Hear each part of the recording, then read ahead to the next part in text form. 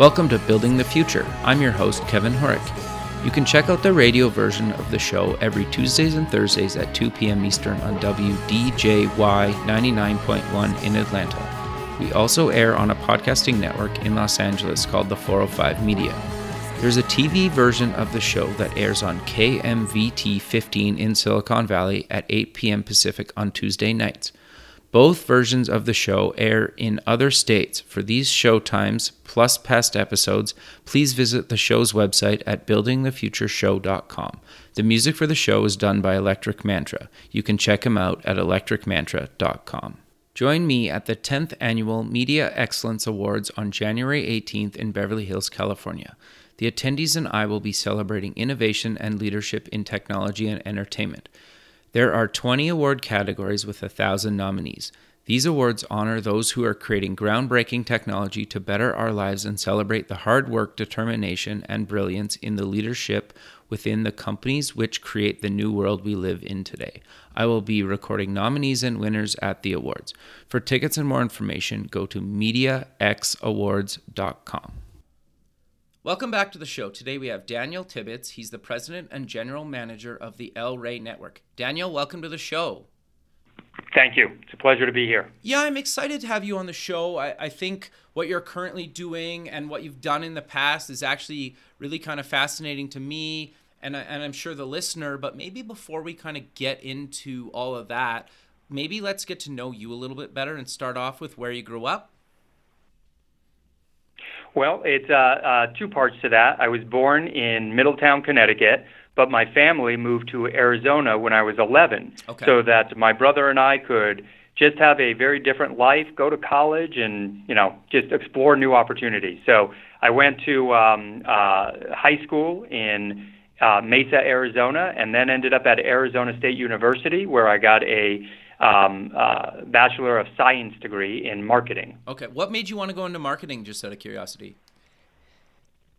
Well, the truth is, I had attended about 2.5 years of community college, and it was a path I was interested in, but it was also the quickest path to get out of college in 4.5 years.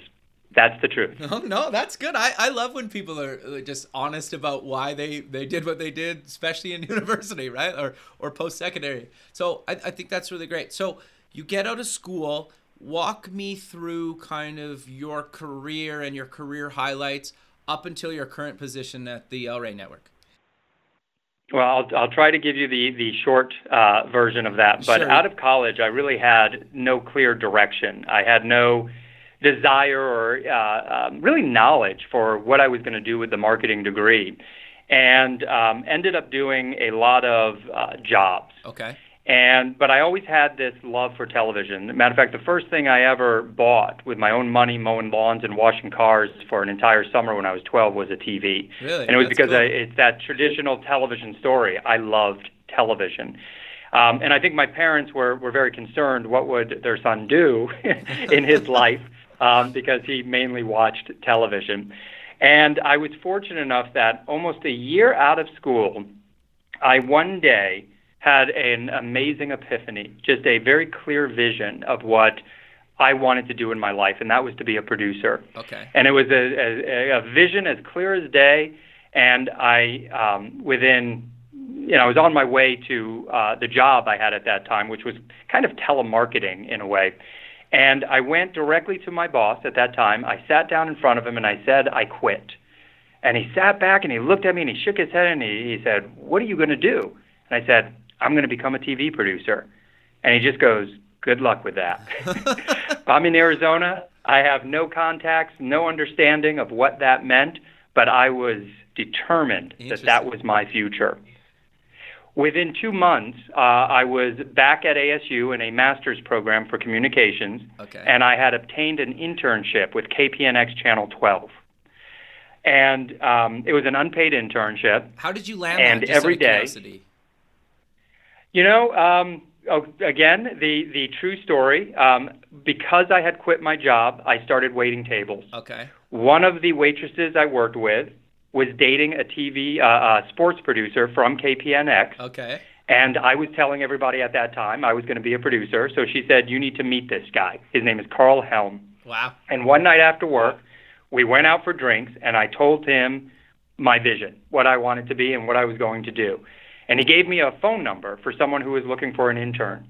And I called that gentleman, and he already filled the spot, so he gave me another name, and I called that woman, Kathy Downing, and in promotions, and she had an internship in the fall. And I said, great, I'll take it. A few weeks later, she called me and said that her intern for the summer had gotten sick and wasn't going to be able to be the intern, and was I interested? Wow. And so in May of that year, this was 1993, I said absolutely, and I went in and I took that internship, and I was actually there for 4 months. I had stopped waiting tables. I was living off of the little savings I had because I showed up every day at 7 a.m.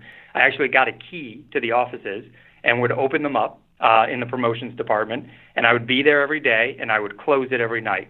And I just learned everything possible, from editing to producing to writing, you name it. I would hold a light for the news producers. If they were out on a shoot at 10 o'clock and they needed somebody to hold a light, I was out there at 10 o'clock holding that light.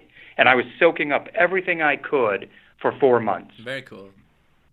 No, that's great. Okay, so sorry, I interrupted you. So you were back at school. Keep going with that story.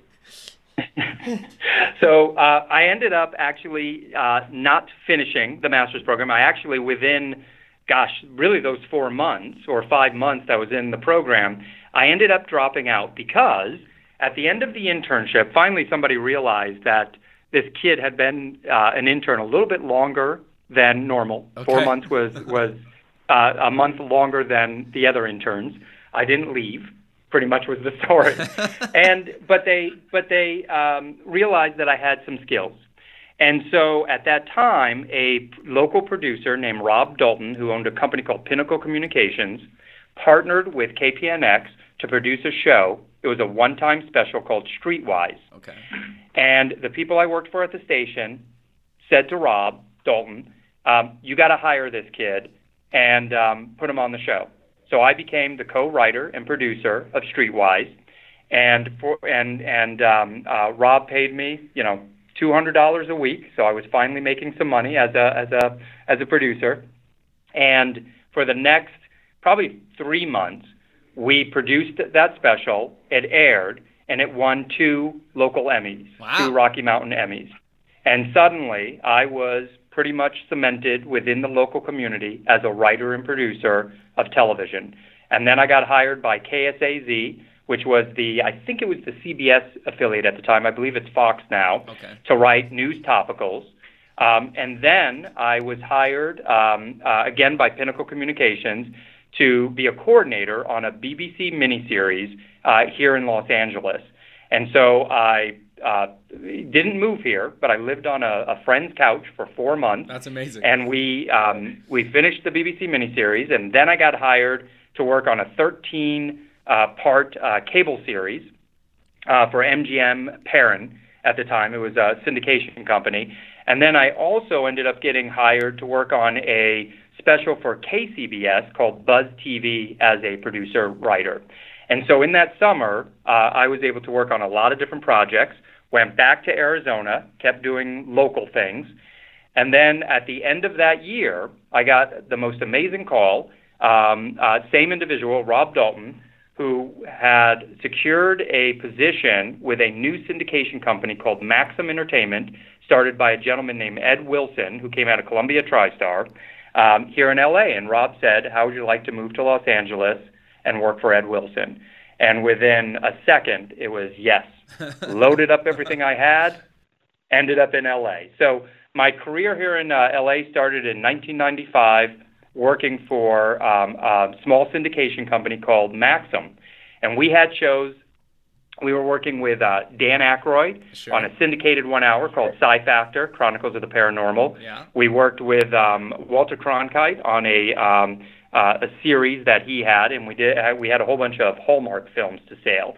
to sell. And this was a situation where we did everything. I was the guy who was overseeing The Extremists with Gabrielle Reese, and then was Lars Hamilton when we were doing that show.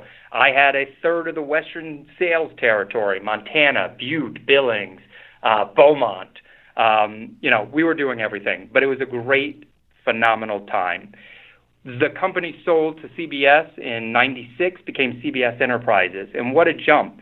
All of a sudden, we had 7 divisions of CBS: syndication, international, home and video distribution.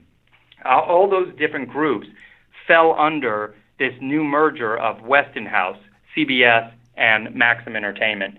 And I became the manager of programming and development, overseeing shows like Pensacola Wings of Gold with James Brolin, another scripted series, working with Martha Stewart, Bob Vila, one of the first syndicated, maybe broadcast shows about the internet called The Wild Wild Web, which we launched in probably '96. Sure. So, early internet, because I was the young guy who had a lot of technical know-how. I knew how to turn on the computer, basically. No one else did.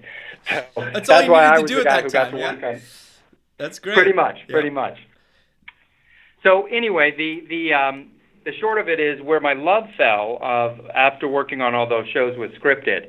I really loved scripted programming, and an opportunity opened up to work with 2 very notable producers, Bob Papazian and Jim Hirsch. Okay. These guys were TV legends. Bob Papazian was the producer of The Day After, right? One of those iconic TV movies. Totally, yeah. Bob and Jim at the time were working. They were show running Nash Bridges. And so they hired me as their vice president of development.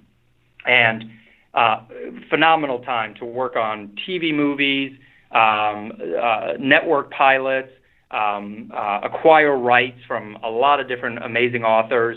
Again, just a really phenomenal opportunity to learn about scripted production, the unions, how SAG, WGA, DGA work, all from true legends. And the big project that I developed and sold there was the HBO series Rome. And, and it's one of those great stories where myself and a gentleman named Bill McDonald were having breakfast one morning. And I know I'm getting too into the weeds, but it was a general conversation. And in that conversation, we were talking about society as a whole and how man hadn't evolved really in 2,000 years, how the things we were plagued by today of religion, war, politics, things that were driving us, that were outside of our control, and how they affected family were still relevant from 2,000 years ago in the Roman time. And then we started talking about, there's this movie being produced, Gladiator. And what if we could do I, Claudius meets Gladiator and bring it together from the perspective of these, 2 common men. And we went to, literally, it was we could sell that. Sure, I know somebody at HBO. Great, I'll give Ann a call. We were in front of Ann Thermopolis a week later, pitched it. Ann said, great, we're going to do it. And if you can get John Milius, we're green lighting this. Bill and I got in the car, drove to Warner Brothers. Bill had a relationship with John, and we said, hey, John, how would you like to do a series with HBO on Rome? John was like, great. That's amazing. And then he spent 3 hours just telling us everything he knew about Rome. The man is an encyclopedia. It was actually, real wonderful experience in my life. Now, that all sounds great. The reality of the entertainment industry is then you got to make a deal with everyone. Then you got to make a deal with HBO. Then you got to go ahead and get everything creatively built, hire the showrunner, go through the script process, the financing process. And 5 years later, almost 6 years later, Rome became a reality when it premiered on HBO. Wow. I, however, went through that development process, but I ended up getting an opportunity to go to a company called Fireworks Entertainment, which was a CanWest global company run by a gentleman named Jay Firestone at the time. They were doing La Femme Nikita, Relic Hunter, Andromeda, a bunch of shows like that, and I had the opportunity to be a part of their LA development group. And the value of that is what I learned on Rome is the value of international financing. A part of the money for Rome came from HBO, but there was a cap. The rest of it came from the BBC. Oh, wow. And so understanding how financing worked internationally was my next goal. So I went from I want to be in TV to I want to be in scripted to I really want to know how the money works. And so when I went to CanWest Global, I had that opportunity to work with a gentleman named Greg Phillips in the international marketplace and really understand how these things get financed. After doing that for a few years, my focus shift again to the idea of an incubator, the idea of what you could do with a lot of interesting creative people in a single kind of collective. And this came from the idea of what was going on in the web at the time with different companies where, people would come together and just create a lot of different things. Obviously, there was a dot-com bust to that, but the idea was very sound. I was fortunate that at that time, Fox decided to bring back the really prestigious Fox Lab. And the Fox Lab was an entity that Peter Cherning created because back when they created Fox, no one took Fox seriously, right? It was the fourth stop along the road. And so they they hired Stephen Chow, Brian Graydon, and they were creating shows inside. Cops, America's Most Wanted, Sure. Those types, even South Park technically came out of the Fox Lab. Interesting. But they shut it down in '96 when they bought the station group. They bought the Chris Kraft station group in, I think, 2001. So in 2002, they said, wow, we need a lot of programming. Let's bring back that lab. And I was asked to do it.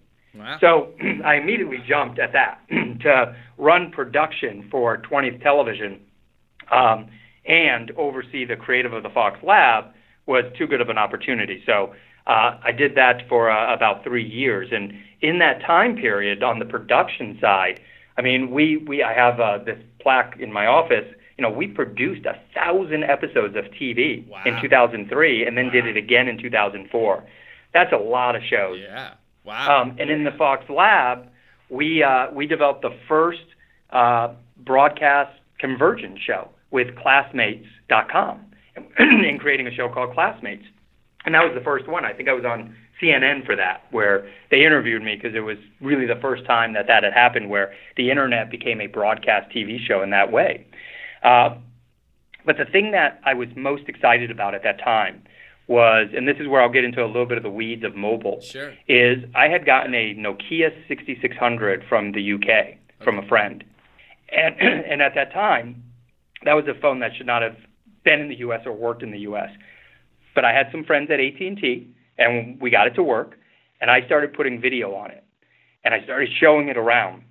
And two of the corporate dev group individuals at Fox who, what no one knew was Verizon was starting to build the foundation of VCast. And they were working to syndicate shows like The Simpsons, clips of it, to that platform.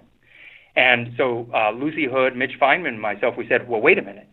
What if we did original content? What if we sold Verizon something original, not clip, license, but premieres? Interesting. What are we going to call that?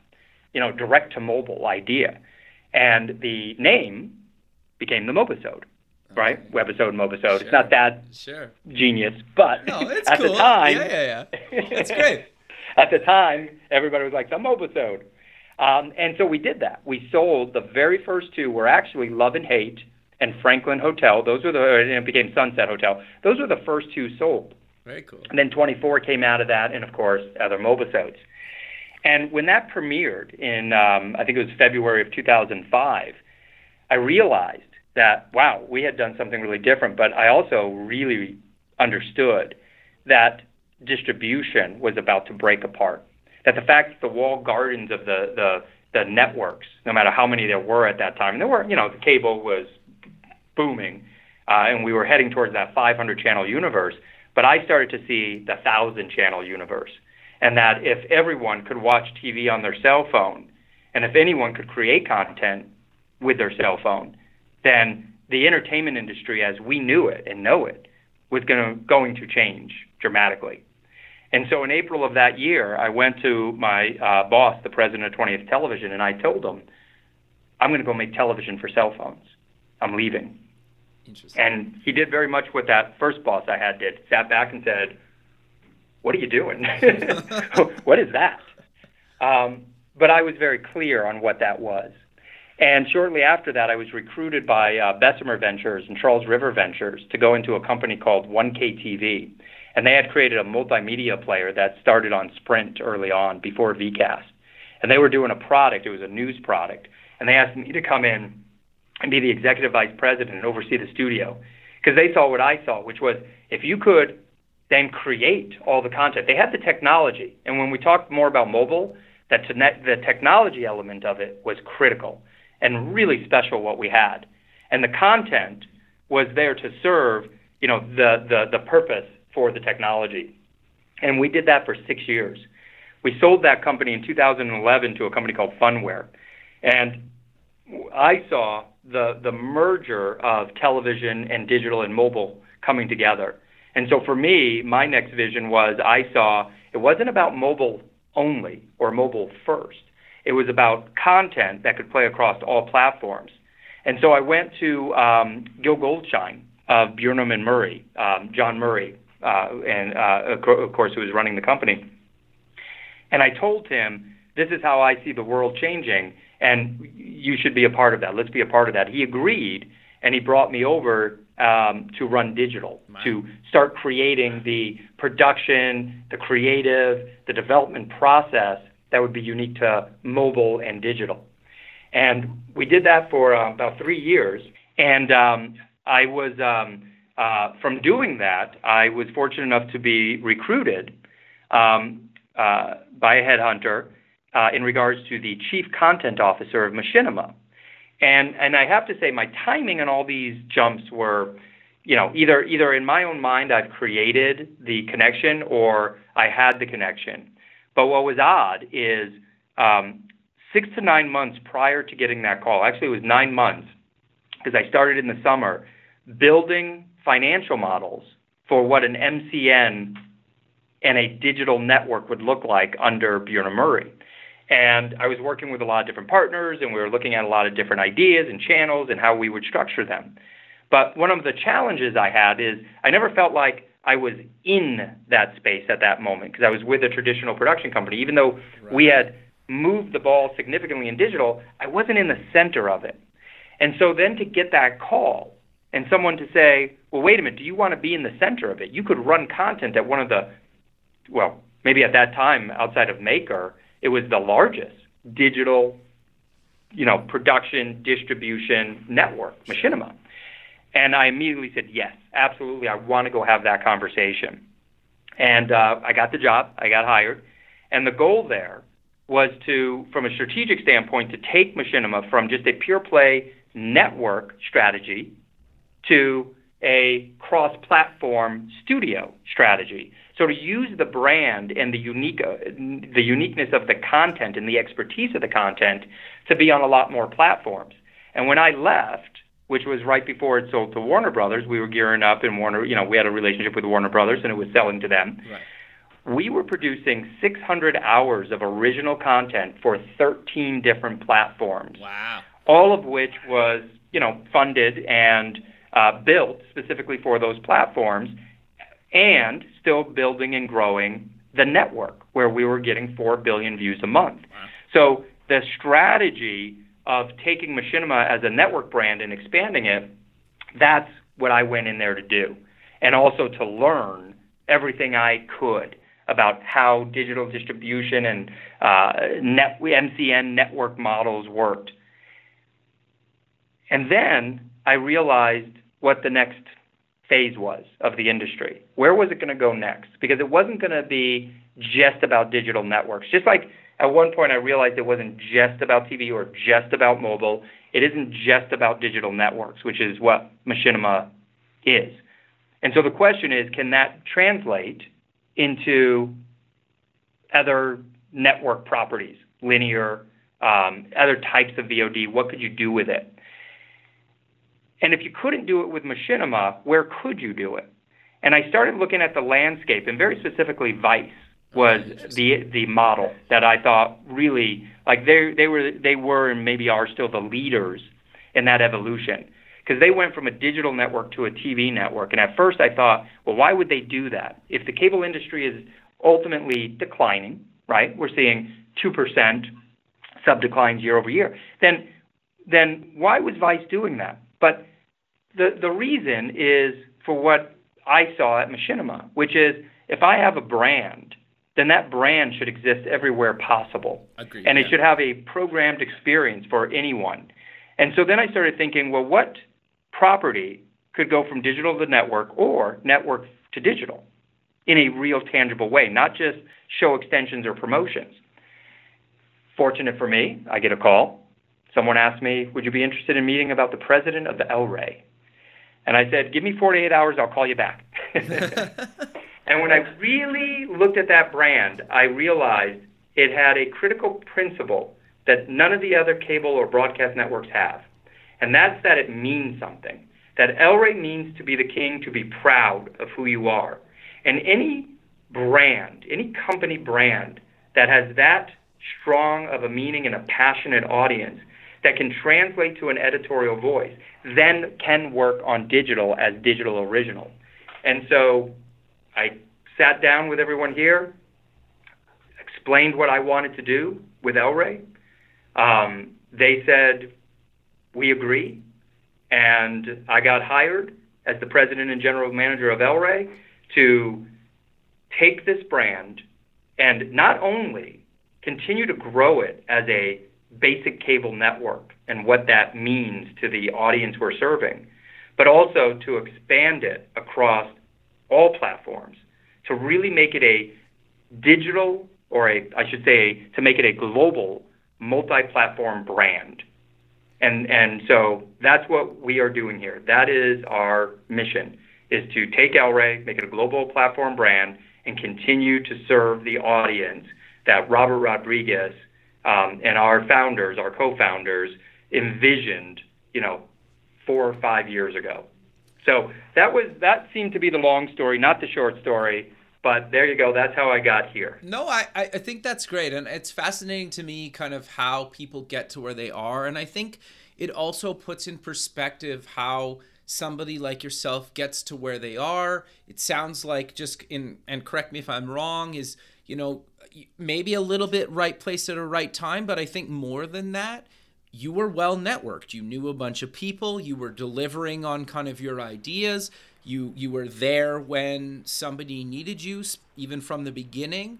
And, you took chances when they kind of came to you, right?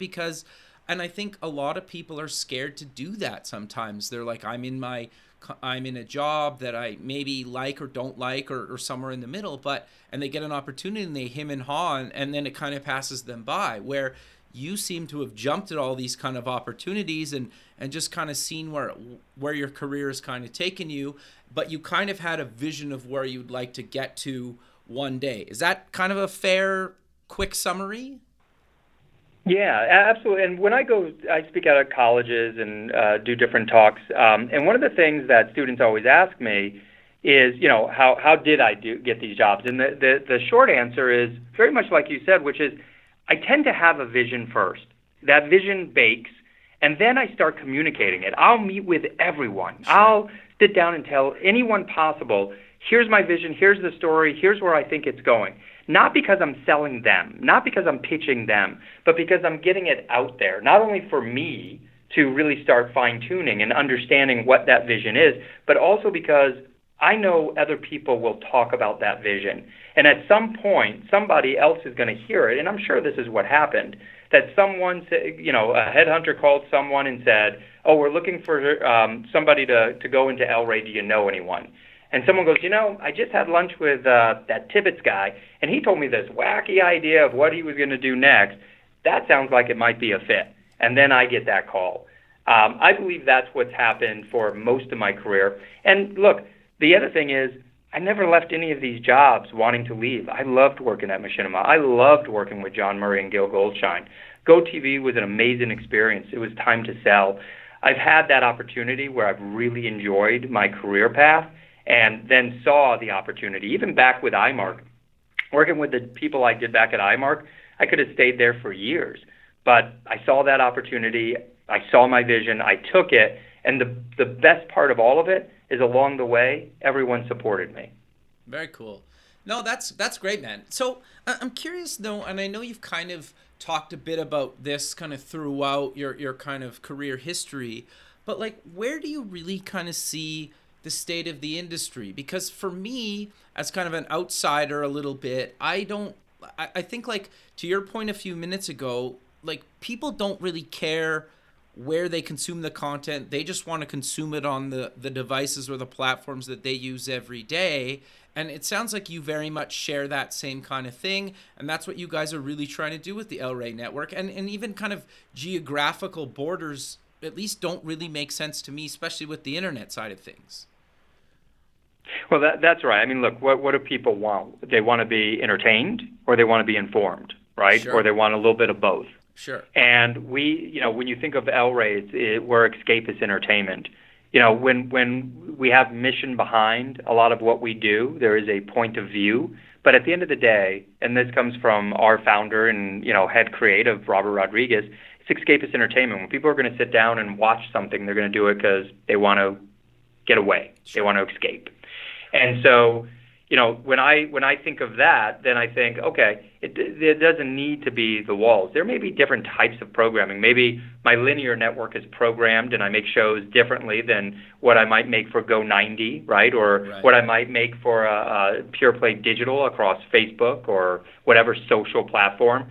But at the end of the day, it's the brand that matters. So what I believe from an entertainment standpoint is the ones who win are the ones who have a really identifiable, powerful brand, something people want to wear as a hat, as a shirt. Sure. If you go so far as and I love wearing my El Rey hat or my El Rey shirt or my El Rey sweatshirt. I do it all the time, and I do it because everywhere I travel, I'm on a plane, I'm in the airport, I go to a restaurant, someone stops me and goes, "I love that network. Where can I get that hat? Where can I get that shirt?" That's very cool. People love the brand so much that they're willing to wear it. And so that's powerful. Vice, I think, has that. People have this sense of passion for Vice. I don't think people have a passion for the brand of, let's say, a TBS or a CBS. They may have a passion for the show. You may have a passion for Walking Dead, but you probably don't have a passion for AMC. And the thing I love about El Rey is I find people have a passion for El Rey, and they have a passion for our shows like Lucha Underground. Sure. And so we hit both of those kind of value propositions with a consumer, and that's what makes it valuable, and that's what makes it where we can put it on any platform.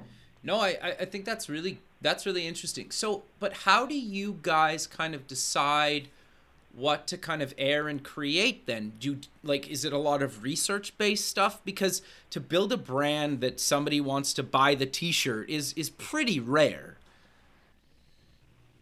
Yes.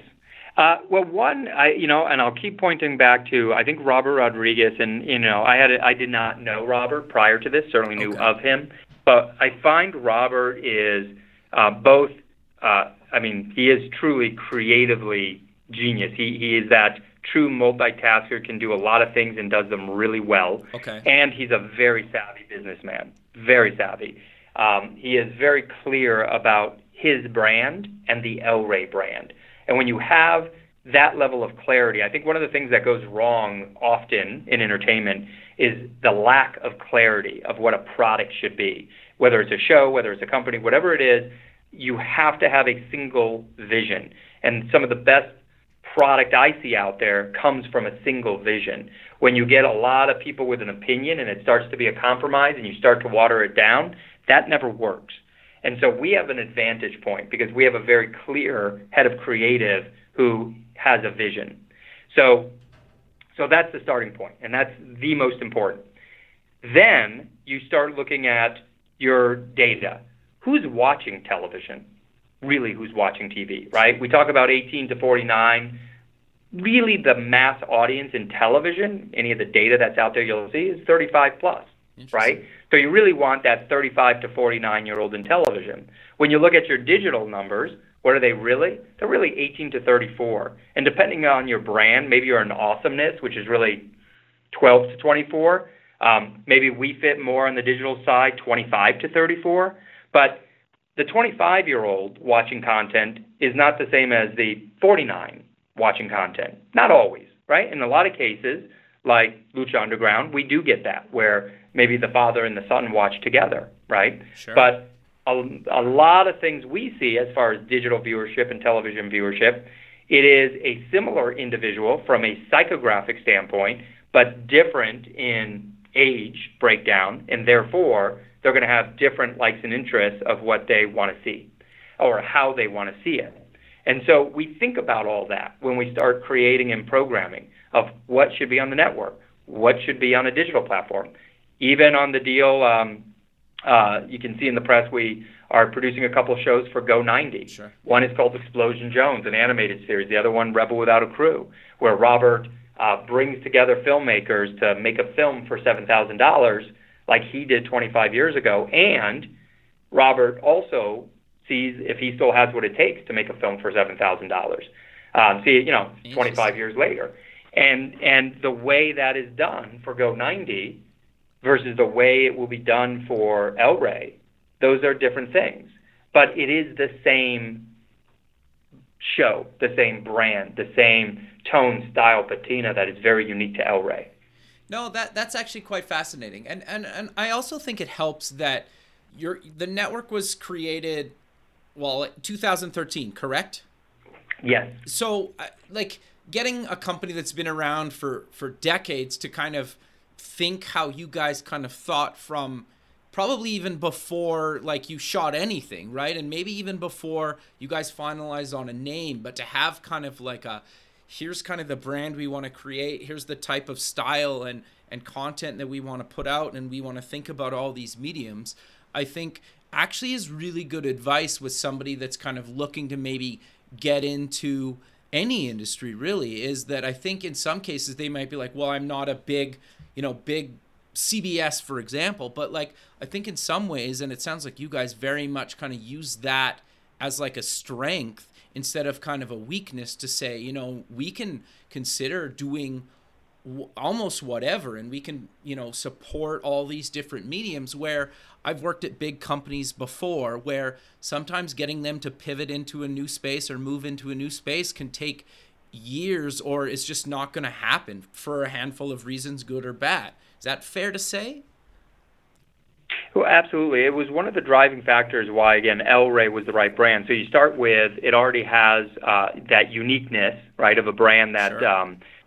The people who know it are passionate about, and opportunity to expand it to more people. But it had two other things. It had that independent nature because it is Robert's channel. Right. But it also has a partner in Univision. So it has the strength of the big company, but it operates as its own entity. Interesting. And that entrepreneurship is really what's unique about this. And when you look at, I've read a lot of different books on companies and success and how they became successful. And, there's so many case studies out there of big companies trying to create something innovative and fail, unless they have the CEO truly 100% behind it. It becomes the priority. Because if it's not the priority, then everything that has made that business what it is and keeps the lights on, that is the priority. And so anytime you can take an entity and put it somewhere else and let it grow independently, that's where success comes from. And so this is almost an example of that. Even though, again, it is a Robert-owned entity, having that partnership gives us a leg up that as just an independent we wouldn't have. No, that makes a lot of sense. But we're coming to kind of the end of the show, and I really want to talk about kind of your involvement with the Media Excellence Awards. You've kind of been there since kind of the beginning. So do you maybe want to kind of talk about why you've been involved for so long and how you continue to still be involved? Absolutely, yeah. So back in 2005, when 1KTV, V-Star / then became GoTV, that was the company name. It was a really frustrating time in the sense that I was running around explaining to people. People would say, "Well, what are you doing now?" And I would say, "I'm making TV for cell phones, and I'm making applications." And nobody knew what an application was, right? Sure. People all talk about apps and applications today. But go back to 2005, 2006, nobody knew what an application was. Certainly nobody knew what a video player application and a video mobile portal was. And so we were trying to explain to the entertainment community what mobile is. And at that time, Sarah Miller was actually a part of, she was running her PR agency, and she was our PR agency of record. And there was this thing called Mobile Mondays. And Mobile Mondays were, a small group of us, there weren't many, who would come together. I think it was once a quarter, and we would talk about what's going on in the industry, have a little panel discussion, what's happening. And Sarah thought, wait a minute, look at what all these companies are doing. And no one's talking about it. No one's featuring it. I even go back to some of the things we were doing. In 2007, we started delivering dynamic pre-roll video ads on all mobile devices in the U.S. and most of the world. Wow. Nobody knew we were doing that. Nobody. YouTube wasn't delivering pre-roll dynamic mobile videos or ads on their phone until on their platform until like 2015. Sure. Yeah. We were doing it in 2007 and selling it at a $40 CPM. Nobody knew it. We had an application on Facebook, all 100% mobile in Facebook, called Live From You, which basically had all the functionality of like an Instagram. Nobody knew it. Nobody had the capability because, again, it was like 2007, 2008. This is pre-smartphone. So you had 4% of the U.S. population even utilizing any type of application on their phone at that time, and it was mainly games. Yeah. So the market was so small from a consumer standpoint, we needed a way to start recognizing the technology and the truly innovative technology advances that were going on at the time, and the content advantage, things we were doing, because it was innovative. People in 2012 were talking about how to produce for mobile. Well, we were doing it in 2005. We were talking about frames per second and how to shoot and how it should be framed and how you should tell those stories, because we had all the data for it. And so when Sarah really saw that as an opportunity to add that benefit to all of us, little startup companies, she created the mobile. It was really the Mobile Excellence Awards, because, again, at that time, we were just really talking about mobile and mobile first. And so I was there at the very beginning, 10 years ago, very first award. We won, actually, one of the first awards. That's for awesome. Some of the stuff we did. And then because of all the technical and content innovations we made, I ended up being the mobile ambassador for the Mobile Excellence Awards, which was nice. And, got to talk on panels and go to different events to really try to educate what was happening in the mobile space. And by 2007, but really 2008, 2009, smartphone penetration really started to hit the market. People then started realizing all the firepower that was available on your mobile device and all the different applications that you could utilize. And it became much more of an application environment, certainly with the App Store, than a pure play mobile video or mobile first destination. And so that's been the evolution of working with Sarah and now the Media Excellence Awards, because when you think about it, it's very much what we've talked about on this call. It's mobile critical, got to have mobile. Sure. But media and how you approach media or how you approach content or a content experience, whatever that is, that really is the new form of innovation that we're seeing. No, I 100% agree with you. I think that's really cool. I always like to know kind of how stuff kind of evolved and how you guys were kind of at the beginning of that stuff is really cool. And, I'm looking forward to actually, I'm going to be at the Media Awards, in a couple weeks now. And so we'll get to meet in person, and I'm excited to have that. And so we're pretty much at the end of the show. So let's maybe close with where people can get more information about yourself, the network, and the Media Excellence Awards. Yeah. So, well, first off, on the LRAY, it's just lraynetwork.com, and that's to see what programming we have, schedule, find where LRAY is in your local community. So please subscribe. And then the Mobile Excellence Awards, I think you have the URL for that, right? Or the Media Excellence Awards. It's is it Media X? Yeah, like Award? the letter X I don't have and it in then front of me. awards.com. Yeah. Yep, .com. Perfect. Well, Daniel, I really appreciate you taking the time out of your day to be on the show, and I look forward to keeping in touch with you and seeing you in person in a couple of weeks.